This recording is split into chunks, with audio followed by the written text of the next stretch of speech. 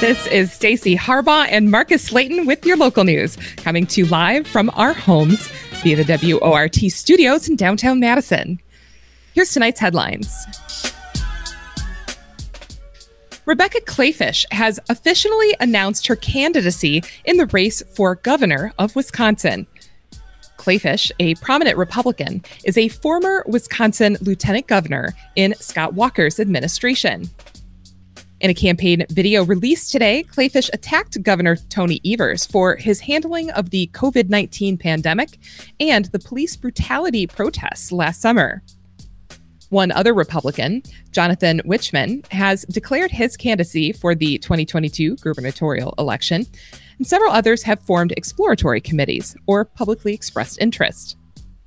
Current Democratic Governor Tony Evers has declared his candidacy for re-election, although without his current Lieutenant Governor, Mandela Barnes. Barnes is running in a crowded field to be the Democratic nominee in Wisconsin's 2022 U.S. Senate race. The partisan fight continues over whether a top Department of Natural Resources official must step down. The protracted fight stems from a refusal by the DNR Policy Board Chair, Fred Prang, to step down, though his term expired on May 1st. Prang was appointed by former Governor Scott Walker. He maintains he does not need to step down until his replacement is confirmed by the GOP-controlled Senate. The change would tip the political balance of the DNR board into the Democrats' hands. And today, the chairman of the DNR board's policy canceled a meeting after being told no DNR officials would attend it, reports the Associated Press. State Republicans have reintroduced an abortion-related bill in the legislature, which received a hearing yesterday, I think that was today, actually. Called the Born Alive Bill, the measure addresses the rare case of failed abortion procedures and requires medical care for the fetus. Failure to provide that care could result in hefty fines and felony charges. The proposal made it through the Republican-controlled legislature in the last session, but was vetoed by Democratic Governor Tony Evers. Wisconsin Public Radio reports that there were no testimonies against the bill in this week's hearing. However, the American College of Obstetricians and Gynecologists, Planned Parenthood of Wisconsin, and the Wisconsin Coalition Against Sexual Assault were among the groups that registered against it. Public Health Madison and Dane County announced an extension of local mask policies. Starting tomorrow through October 8th, anyone age 2 and older will be required to wear a mask indoors, while with people who are outside of your household. Dane County Executive Joe Parisi encouraged people to take common sense precautions and says, quote, "At this point in the pandemic, we all know how to help stop the spread of the illness by getting vaccinated, wearing masks indoors, going outdoors when you can, and distancing yourself from others." The new public health order carves out special rules for artistic performances in which vaccinated artists, including those who use wind instruments with covers, may be exempted. A Dane County judge has ruled that 3 local journalists, including a WORT reporter, must testify in an upcoming trial against 2 women accused of attacking State Senator Tim Carpenter last summer during police brutality protests. In a hearing this morning over whether the state's Reporter Shield law applied to such testimony, Judge Roseanne Reynolds ruled that the information was necessary and not obtainable from other sources, even though none of the reporters can identify the attackers. The 3 reporters are being served with subpoenas to testify are WORT's own Shali Pittman, Isthmus reporter Dylan Brogan, and WKOW reporter Lance Vieser. An attorney representing all 3 reporters maintains that the eyewitness testimony of the attack is obtainable elsewhere, and he tells WKOW that the DA didn't do his job to find other sources of information. Assistant District Attorney Paul Humphrey maintains that the reporters are the only 3 viable witnesses he could find. This trial is scheduled for mid-October. A touring taco festival slated to visit Madison this Saturday may get called off after negative publicity and vocal unhappy customers. The Arizona-based event planning company AZ Food Festivals has held several recent taco festivals in Iowa, North Dakota, New York, and Pennsylvania, reports the Wisconsin State Journal. Those events generated a wave of unhappy taco lovers. Attendees describe long lines, lack of options, and an overall lack of organization, and in a few cases, food poisoning. A spokesperson involved in event planning at Breeze Stevens Field, where the taco event in Madison is slated to take place in 2 days, says it may be called off due to the wave of negative press. And now for today's COVID-19 numbers. Today, the state reported 32 COVID-19 related deaths. Now, that's the largest daily total of COVID deaths since mid-February, reports the Wisconsin State Journal. The 7-day average of COVID-19 cases is at 1,496 confirmed cases per day. And meanwhile, the 7-day average of new deaths stands at 11. 55% of Wisconsinites have received a dose of the COVID-19 vaccine as of today. The percentage of fully vaccinated Wisconsinites is just slightly lower at 52%. Dane County has the highest vaccination rate in the state, with about 70% of the county being fully vaccinated. And now on to today's top stories.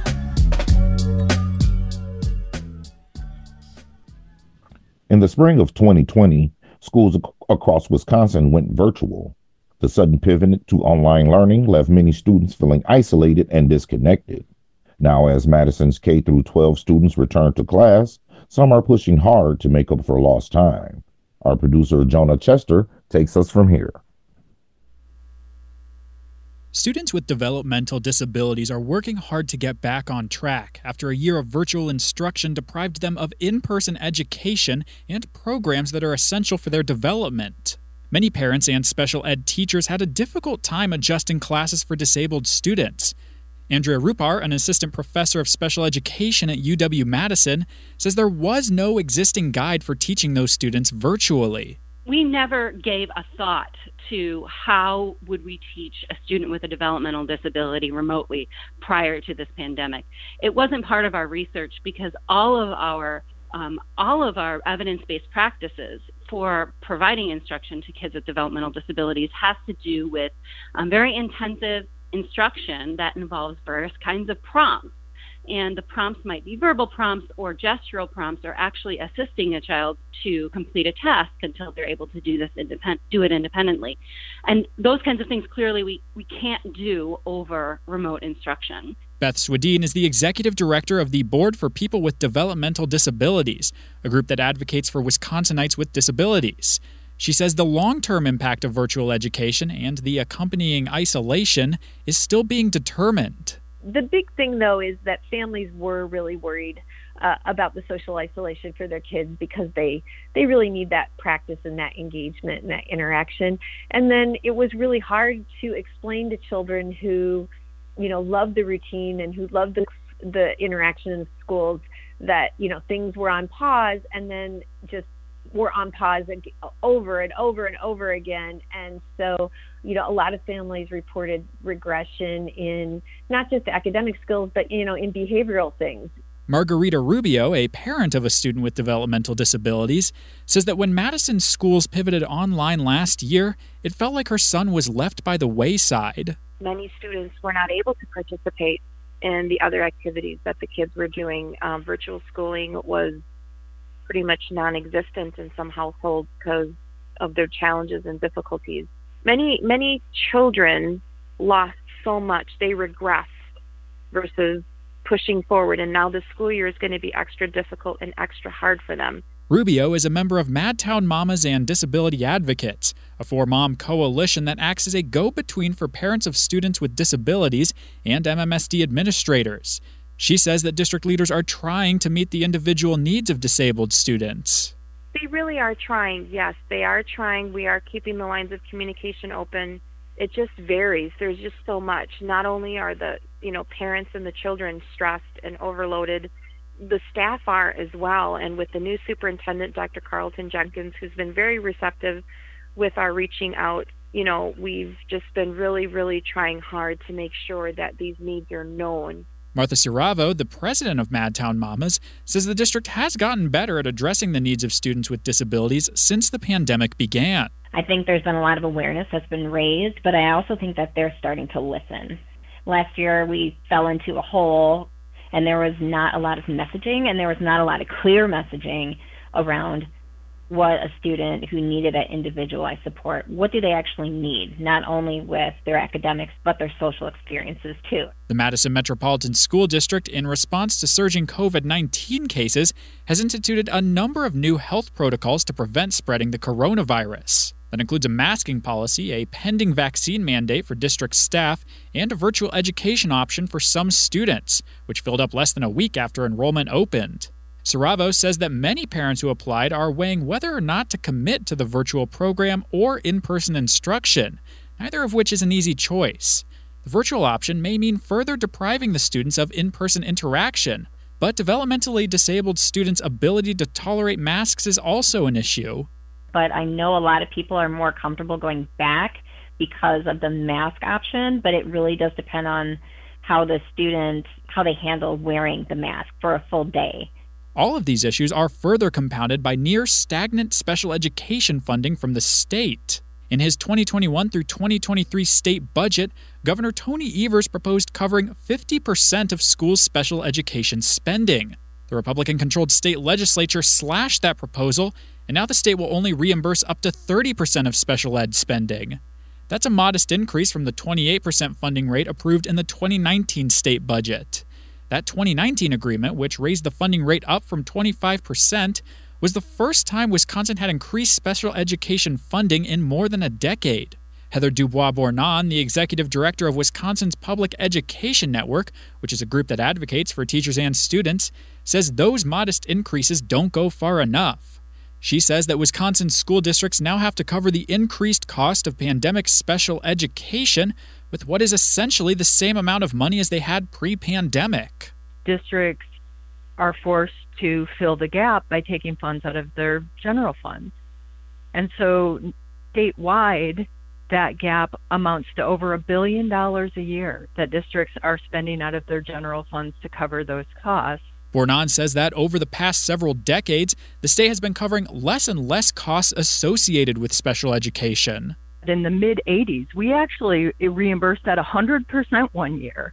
We have been on a downward trajectory ever since, and now are at, an embarrassing low of 30%. One person affected by those cuts is Margarita Rubio's son, Joshua. In 2019, he testified before the state's budget committee on the impact diminishing special ed funding has had on his school experience. My school needs more people to help with the kids. If I had someone there for me, I would do better in class. It's hard to keep it together when I get bullied. It hurts me so much when kids say and do mean things that I want to run into the road and kill myself. If there were more aides and teachers, they would see the kids being mean to me. As districts work to get developmentally disabled students back into classrooms, Bournon says that each child should be approached individually, as opposed to using a one-size-fits-all method. Some of the talk that we're hearing about so-called learning loss, I think is really not helpful, right? Our kids haven't lost anything. Our kids are exactly where they are, right? And we need to meet them there. And so whether or not were able last year to provide everything that our kids needed, which we know we weren't, right, when we were dealing with this pandemic situation, all the kids have struggled in various ways. We don't want to fall into the trap of trying to standardize something that's very unique to each child. Andrea Rupar, the assistant professor of special education at UW-Madison, has 2 points of advice for how parents and teachers can help meet the needs of students with developmental disabilities. Rupar says that while transitioning back to in-person school, establishing daily routines for students and prioritizing communication opportunities when possible are essential. She says that both of those areas were heavily affected by the pandemic and virtual education. Reporting for WORT News, I'm Jonah Chester.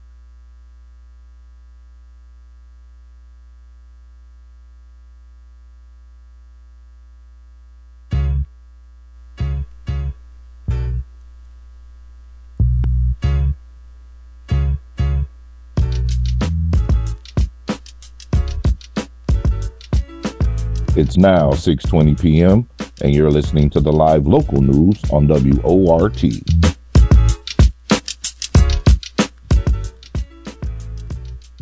you know those big parking structures downtown? Do you call those things parking ramps or parking garages? This week on Isthmus on WORT, producer Jonah Chester and Isthmus reporter Dylan Brogan get to the bottom of a uniquely Madison mystery. So in this month's edition of Isthmus, you have a story that delves into a surprisingly divisive issue. That is the issue of garage versus ramp. Now help me understand this debate here. Where did this story spring from? Well, I've been working on the story probably far too long, Jonah. But at some point during the pandemic, I realized that the Madison Parking Utility was calling all of its ramps garages. Now, I'm from Madison, and it's just always been called a ramp. And I remember going to college in D.C. for a few years and everyone being very confused when I said that. But here in Madison, we call those parking structures that are above ground, we all know they're downtown, parking ramps. But I learned that like 10 years ago, the Madison Parking Utility decided they weren't going to call them ramps anymore because visitors were confused. So on their website and they've really tried to change the terminology for these parking structures away from ramp and to garage, but they have been unsuccessful in my opinion. Yeah, for what it's worth, I'm not from Madison, not from Wisconsin at all. I'm from Indiana, and I call them parking garages. Well, and I would respect in Indiana, where you told me earlier where you're from, that's what you call them, and I wouldn't put ramp on you. Like we're not. To be clear, I'm not trying to enforce garage on you. I'm just providing the other perspective. I know, Jonah. But the Madison Parking Utility is trying to enforce garage on people in Madison who have since the 40s. I found newspaper articles referencing parking ramps in the 40s. We've been calling them. This is like an 80-year history. How long have you been working on this story for? Apparently decades. But I do feel rather more, I don't know, I'm usually pretty objective about what I report on, but I do feel very strongly about this because it feels like they're this teeny tiny, is this the biggest deal in the world? Of course not. It's not. But why are they erasing our local vernacular, our culture, if you will, of call? And by the way, it doesn't work. I talked to 3 different mayors for this story. All right? Mayor Cheslevich, in which the change happened, a little tongue-in-cheek, but he was outraged because he didn't even know about it. He didn't even know that the Madison Park Utility unilaterally decided to change it from ramp to garage. Then I talked to Mayor Soglin. Without prompting, he called it a parking ramp just in another interview. He didn't have anything else yet. And then I talked to Mayor Satya Rhodes Conway, who is the current mayor, and she said before she was elected, she would have called it a ramp, but she has since been instructed that the proper phrase is parking garage. And, she respects city staff, as a good mayor should, and she's trying to go along with this terminology that the parking utility wants. But what's her natural instinct? To call it a darn ramp, because that's what it is. Okay, so walk me through. We touched on it there a minute ago, but I feel like we should play the side of the parking utility here. Talk me through more of their logic. Was there really that much confusion between visitors of ramp and garage? It's hard to say. I'll tell you, I won't say they were evasive, but it took me a long time to get someone from the Madison Parking Utility to call me back on this. But they confirmed, about a decade ago, it's this Bill Knoblich, and I apologize, Bill, if I mispronounced his name. He's the former parking utility manager, but he left like 5 years ago and moved to Florida. And I can't tell you how hard, Jonah, I tried to get this guy on the horn, okay? It was not what, you couldn't get Isthmus to cover the cost of the plane ticket down to Florida. I tried calling his family. I was determined to figure out how this one man decided this was a good idea. And you know what I find even more perplexing? If you actually go to a parking ramp or a garage downtown, nowhere does it say ramp or garage. It just has a P. So the idea that it was so confusing to visitors baffles me. Now, was it some SEO website thing? Maybe there's good reason. But hey, simple explainer saying, hey, welcome to Madison. By the way, we call them ramps. Don't be confused. It's just the place you park. It has the big P in front of it. We'll put all of that copy on the welcome to Madison population, right? Whatever. Yes. We call them ramps, not garages. And by the way, it makes sense. They're a series of ramps, okay? A garage, I could see underground, a door next to a house or a residence. I mean, house garages are also above ground, though, so. But I think this is very specific, above ground, multi-structured parking ramps that are sort of open air, but not quite, and they have ramps connecting the whole thing. If they had elevators, we could talk about what you want to call them. But the ramp is the object that is in the facility. That would be like calling if I had a garage at home, that would be like calling my garage at home just a car, because it is in the facility. I don't know. I'm giving air to the other side. You've clearly here. been on the Madison Reddit discussing the sort of the etymology. Surprisingly, I have not. No, hey, we could all. Who knows why we call things what we call things? Okay, but there's an 80-year history here. I think it's nice. Aren't we allowed to call it? What if it's so weird? Maybe it's just a bizarro thing we do here in Madison. Yeah, we call them ramps, and does it make a lot of sense? It doesn't have to, Jonah. It's just what we do. And who the heck does the Madison Parking Utility think they are, just erasing our local vernacular like this? Why do we want to be like everybody else? I don't know. We could unite over ramps, Jonah. It's the one thing everybody in Madison can fully get behind, ramps versus garages. It's inoffensive, okay? There's a lot we could do to unite this city better, but we can be united on this. And by the way, I went to a parking ramp, and I talked to someone who I know, and there's a lot of fine parking utility, people in the booths who are very kind. I know a lot of people get to know them over the years if you're frequent a ramp. You know what I went up to her cold. I was like, what do you call this thing? And she looked at me, Jonah, and she thought I was testing her, and she called it a garage. And then I said, I would call it a ramp. And then she, as an aside, said, that's what the employees call it, too. And I understand even internally, or not internally, but at the highest levels of city government, the ramp versus garage, proper nomenclature of ramp hasn't quite taken. Judge Doyle Square, the planning department or whatever, they had no idea they weren't supposed to call it a ramp. They have plans in there for a ramp. They call it a ramp. Dane County Airport, it's a ramp. Their urban land interests own some private ramps that I would say are arguably more of garages, and they're still called ramps. The University of Wisconsin-Madison, they have ramps. They also have a few garages, and it's a little unclear why they use that, but most of them are ramps. So that's what we call them here, and the city of Madison, I would say it's been pretty unsuccessful in their nomenclature change, but we'll see. Yeah. Well, I mean, I'm not used to advocating for things, Jonah, but somebody should make this their issue. Okay, just correct a wrong. It was an oversight. I don't blame anybody. The guy we should blame is off in Florida and won't pick up his phone. Now he's going to hear this and he's going to call me instead of you. He better. I heard this on your broadcast. I'm on to you, Bill Knoblick. And then I'll have to have him on the air to present the other side of this argument. Dylan, thanks so much for joining me for what has been a fun conversation. Before I let you go, is there anything you want to add to the debate over ramp versus garage? Any parting thoughts? Well, for more hard-hitting investigative journalism that is super important, isthmus.com, or, we also put out a monthly paper, and this month's one is another fine example, and check it out. Newsstands, grocery stores, wherever you find your local Isthmus, it'll be there. I've been joined in the studio by Isthmus reporter Dylan Brogan. Like he said, you can find his full write-up on the ramp versus garage debate in the print edition of Isthmus or online at isthmus.com. Dylan, thanks for joining me. Thank you, Jonah. It's also soda, not pop. Yeah, I agree with that one, actually. And you're listening to Handcrafted Local News here on WORT. Please stay with us. We have lots more stories coming up. We'll visit some local land art installations. We'll discuss the work of a local nonprofit that offers trauma counseling for children and families. And Radio Chipstone ponders the value of knickknacks. But first, we'll take a quick break, check in on some world headlines, and we'll be right back.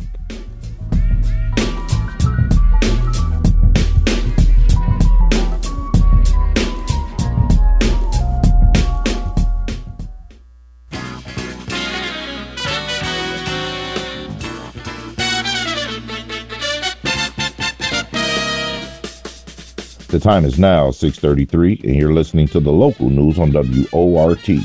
I'm your host, Marcus Slayton, here with Stacy Harbaugh. Thanks for joining us. Have you ever been to a land art exhibit? Like, what is land art anyway?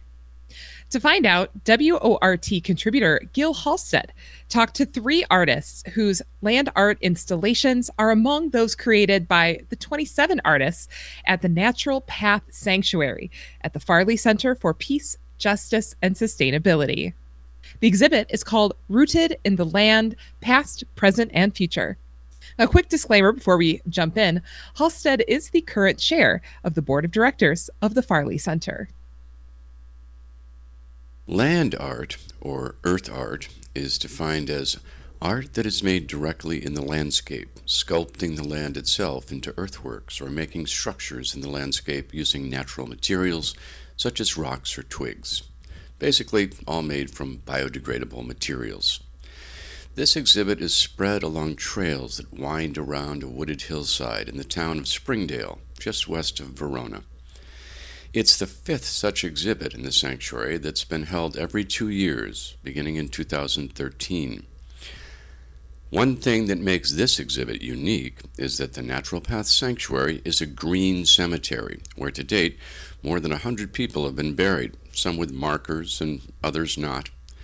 So as you wander through the woods to see the art, you may also pass grave markers, or open, empty graves that have been dug for burials that may happen soon. So you should be aware that burials may be taking place, and it's important when you come to view the exhibit that you be respectful of people who may be there to bury a loved one. Near the top of the hill, you'll come across a multi-dimensional piece titled Dandelion Love.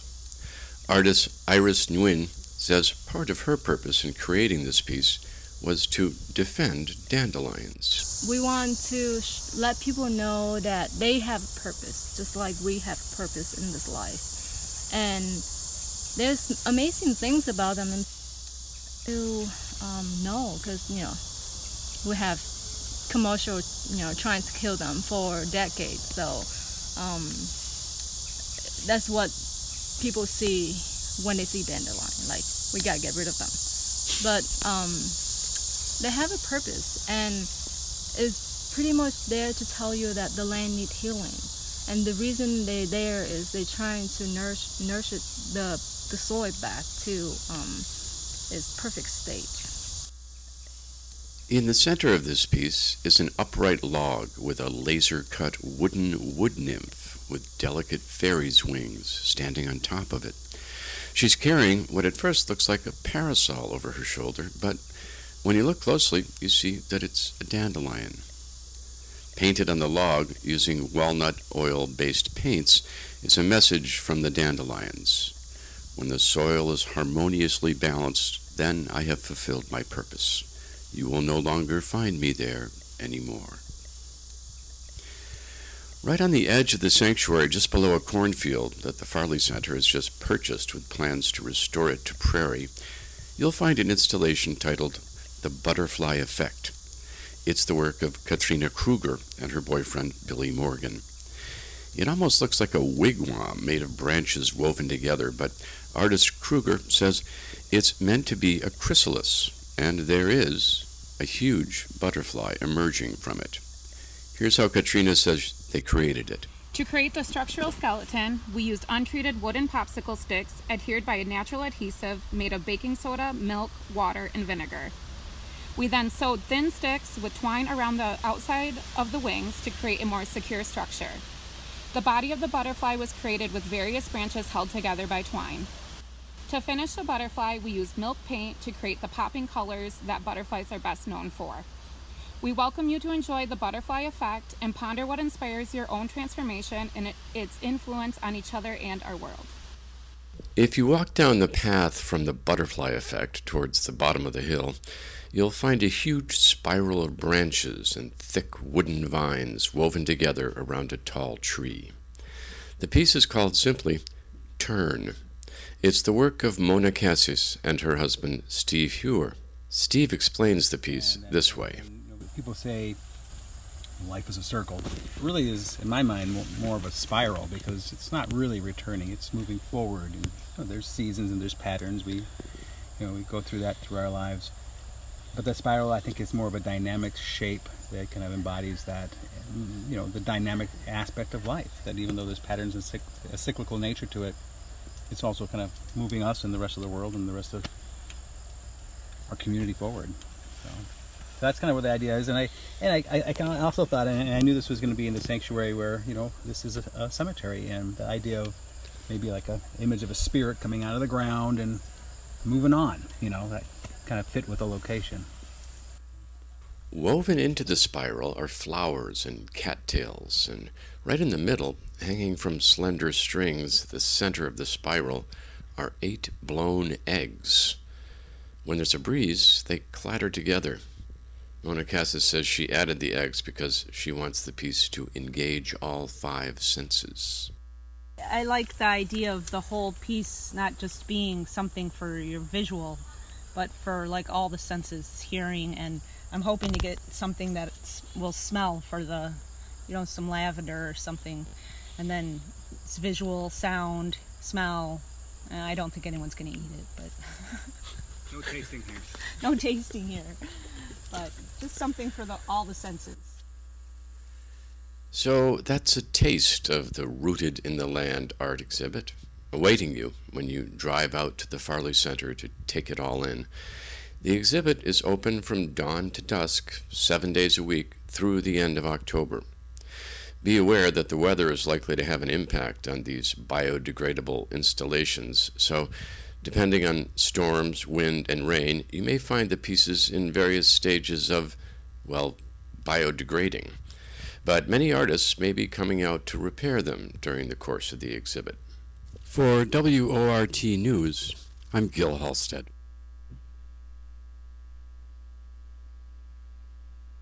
The Rainbow Project is a local nonprofit that provides counseling for children and families who have experienced trauma. To learn more about the organization and its mission, I spoke with Ms. Cheryl Cato, the Rainbow Project's Executive Director. I'm speaking with Cheryl Cato, Executive Director of the Rainbow Project. Thanks for joining us, Cheryl. Thank you so much, Marcus. I'm so glad to be here. And as a note to listeners, in full disclosure, my daughter is a employee of the Rainbow Project, and I'm very familiar with the work that you guys do. Could you tell us exactly what is the Rainbow Project? I sure will. And in fact, 10 days ago, we celebrated our 41st birthday of the Rainbow Project, serving the Madison-Dane County community.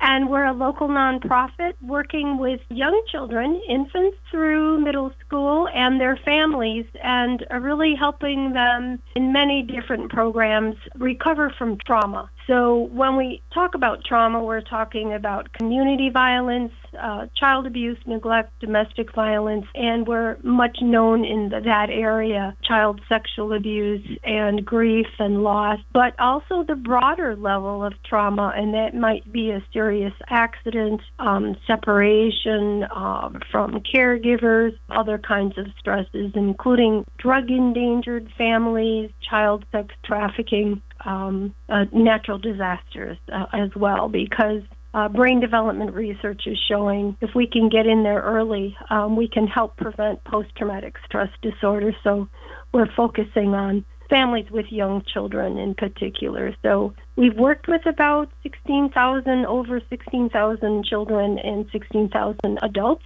caregivers, and have programs that go from prevention, specialized treatment, as well as crisis services. I'd love to hear exactly how you help families and youth deal with trauma. Well, one of the ways in working with children is that they are very naturally, as young children, self-centered.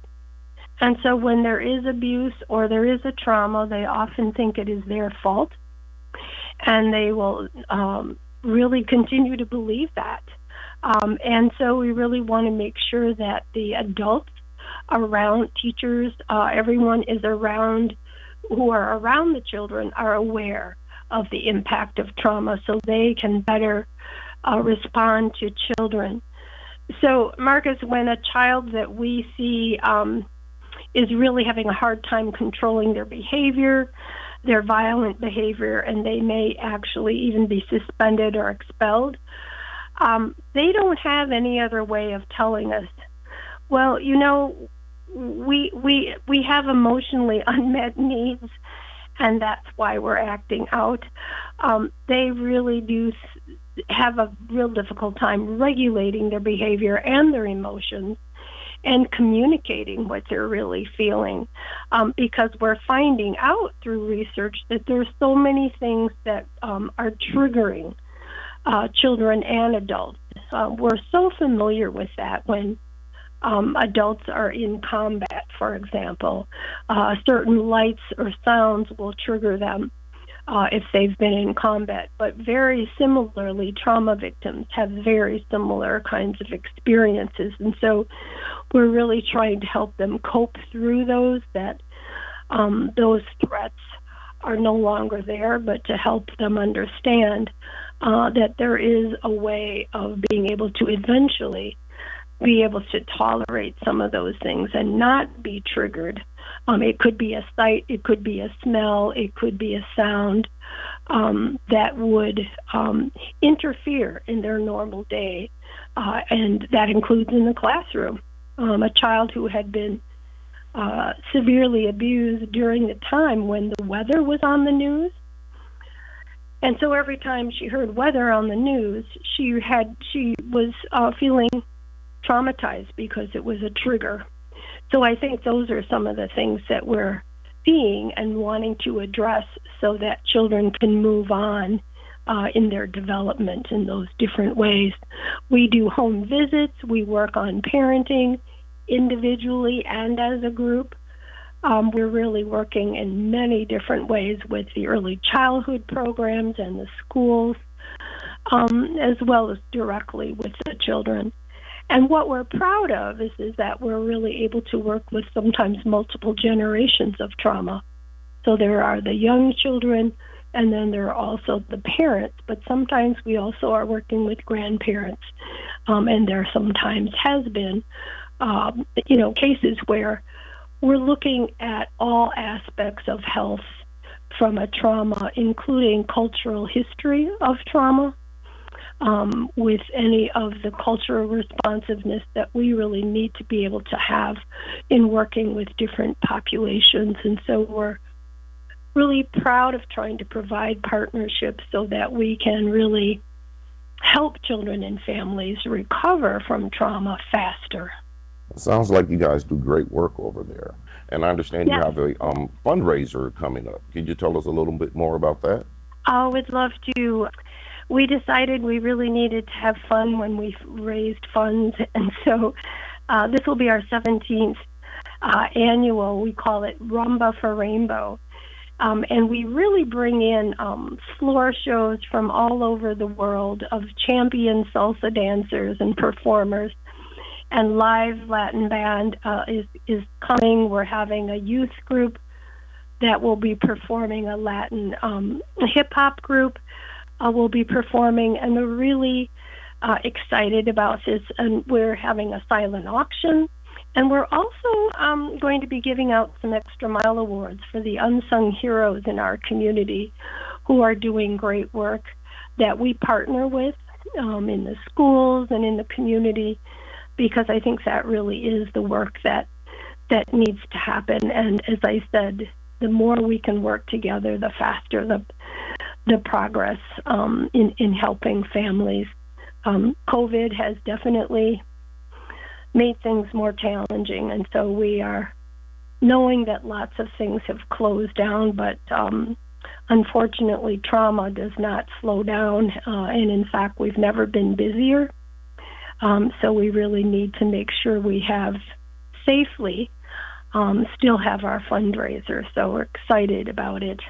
Oh, and it's September 17th, Friday at UW Union South Varsity Hall. And we promise to have fun, including dance lessons for folks if they want it. How is Rumba for Rainbow adapting to the pandemic, and what safety protocols do you guys have in place for the event?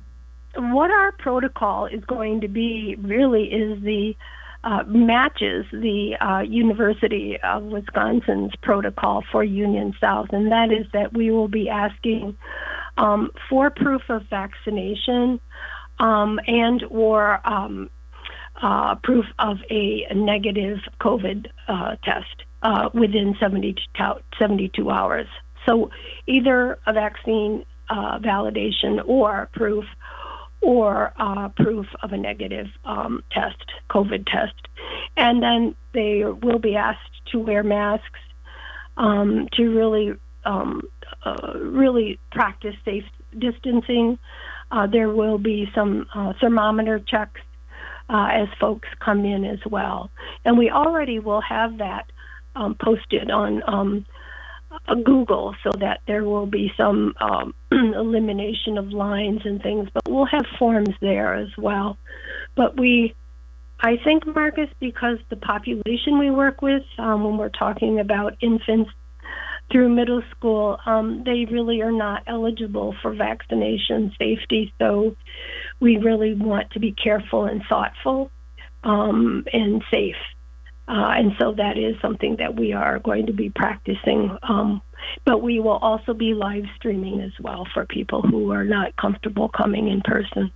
All right. And how can people like myself reach out to the Rainbow Project to volunteer, donate, or attend Roomba for Rainbow? Oh, my goodness. That would be wonderful. Well, definitely connect on our website. That's www.therainbowproject.net, all one word. And you will, or you can call 608-255-7356, and that would be extension 310. And, ask for questions, information about tickets, or for volunteering. We would love to hear from folks. We will definitely need that. We need all the help we can get. And but promise it will be fun. I'd like to thank you for joining us today. And once again, I've been speaking with Cheryl Cato, Executive Director of the Rainbow Project. Thank you for joining us today. Thank you so much, Marcus.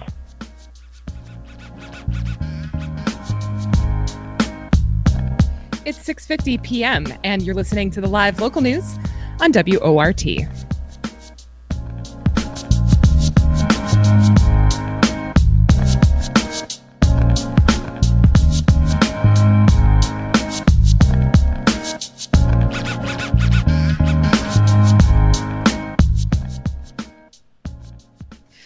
Every August, it seems all of Madison moves from one dwelling to another, leaving a treasure trove of discarded items on the curb that locals affectionately call hippie Christmas.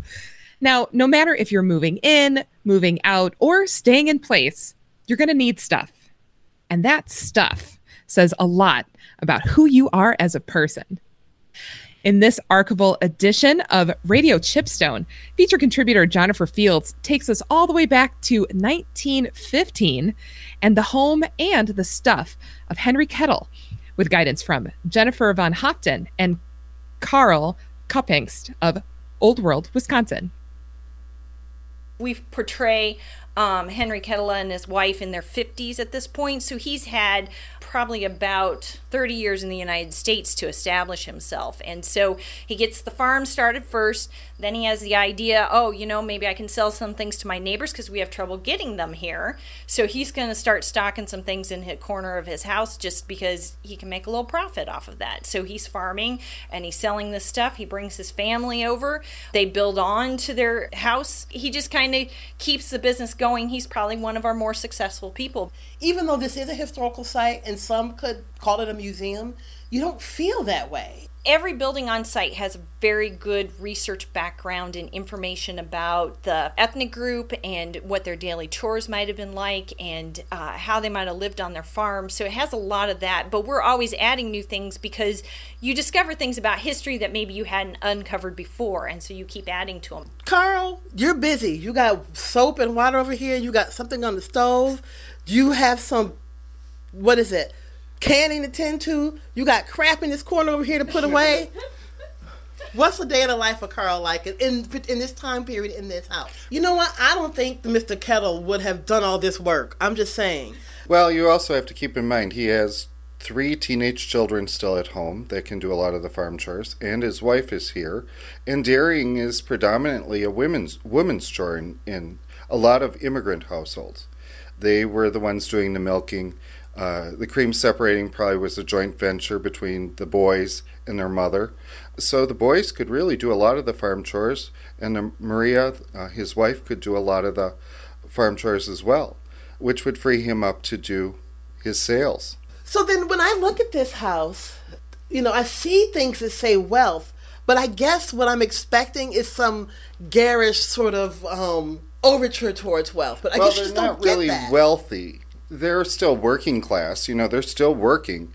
Maybe starting into middle class by today's classification, but he's still a very small farmer in a very remote part of the state. But at this time, you have different commodities available. They're not as expensive as they would have been earlier. Everything Sears from furniture. Roebuck. Thank you very much to Sears Roebuck. Yep. And out of Chicago. Yeah, that's right. Yeah. Yep. So the shipping costs wouldn't be that high, even to northern Wisconsin, at least not as high as maybe California. You have a wide variety, 1,700 pages worth of merchandise available. And it's geared towards that working class and middle class. So it's priced at what they can afford, and it's also things that they're going to want. And we're standing in a room, and we've got the cream separator, and then there's the table, and there's some storage in the corner. Oh, there's a hand-cranked coffee grinder. Mm-hmm. There's a cabinet here with dishes. There's an area that looks like maybe it was for washing up or for canning. How big is this room? Maybe 10 by 20? Probably about 14 by 16, somewhere around there. And you've got like 10 different things going on in here. Yeah, room would have been very busy. And even here at the museum, very often it's cluttered with activity. This is where we do all the messy chores. Today we're washing wool, so we have clean wool for spinning. And tomorrow we'll be using the cream separator. Every day is a different activity, and every day is usually a hot day because we have to have the wood stove going. And what does it say on it? Wood and what? It's our Clarion, and it was made in Maine in the early 1900s, very early. It's a wonderful stove. Has 6 burner plates, which means it has the stovetop's about 20 by 36 inches. And we have an oven and a water reservoir. When would this stove have been added to this household? Probably a little after 1900. Well, how much of a time saver is this? What does this mean to this household to now have this stove in here? Well, you can get a lot more done because you have more space on the stove. So they could do more with the dairy processing because you have room to heat more water to clean up after all of that. After you're milking, you have to wash all the milk buckets. After you're done cream separating, you have to wash the cream separator. So it takes a lot of hot water. Plus, they could do canning and food preservation a lot easier and a lot more reliably. You could boil the jars after they were filled, and you would know that the food was going to keep in the canning jar then. Prior to that, actually in 1900, that's a fairly new concept. Prior to that, you just put food in the jar and sealed it and kind of crossed your fingers. So another thing I'm seeing in this very ornate cabinet over here, I'm seeing china. I'm seeing fine china, and I'm seeing candlesticks. So now, are we seeing signs that perhaps they also still entertained? Coming out of the Victorian era, there's still this idea of you need to show off a little bit of your wealth. And, our immigrants are not immune to that. And, if I know Henry, he's probably always trying to make a buck. And so if he shows that he's doing very well with some of these fine things from places, maybe he can sell some of that out of his store. This has always been a commercial society. We always try to think of the past as being, so simple and nobody had stuff. Well, as soon as they got stuff, or as soon as they got money or ways to get stuff, they wanted to add. We all want to add stuff to our lives. And I think people back then are no different than us now. For WORT, I'm Jennifer Fields. And that's a wrap for WORT's Live Local News at 6. Special thanks to feature contributors Jennifer Fields, Gil Halstead, and myself. Dylan Brogan engineered the show. Jonah Chester produced this newscast, and Ms. Shali Pittman is the news director here at WORT. Thank you guys for listening. I'm your host, Marcus Slayton. And I'm your host, Stacey Harbaugh. Don't forget to download the WORT app so you can get your favorite music shows on demand and stay up to date with WORT's local news podcast. Subscribe wherever you subscribe for your podcasts. Up next is the Perpetual Notion Machine. Good night.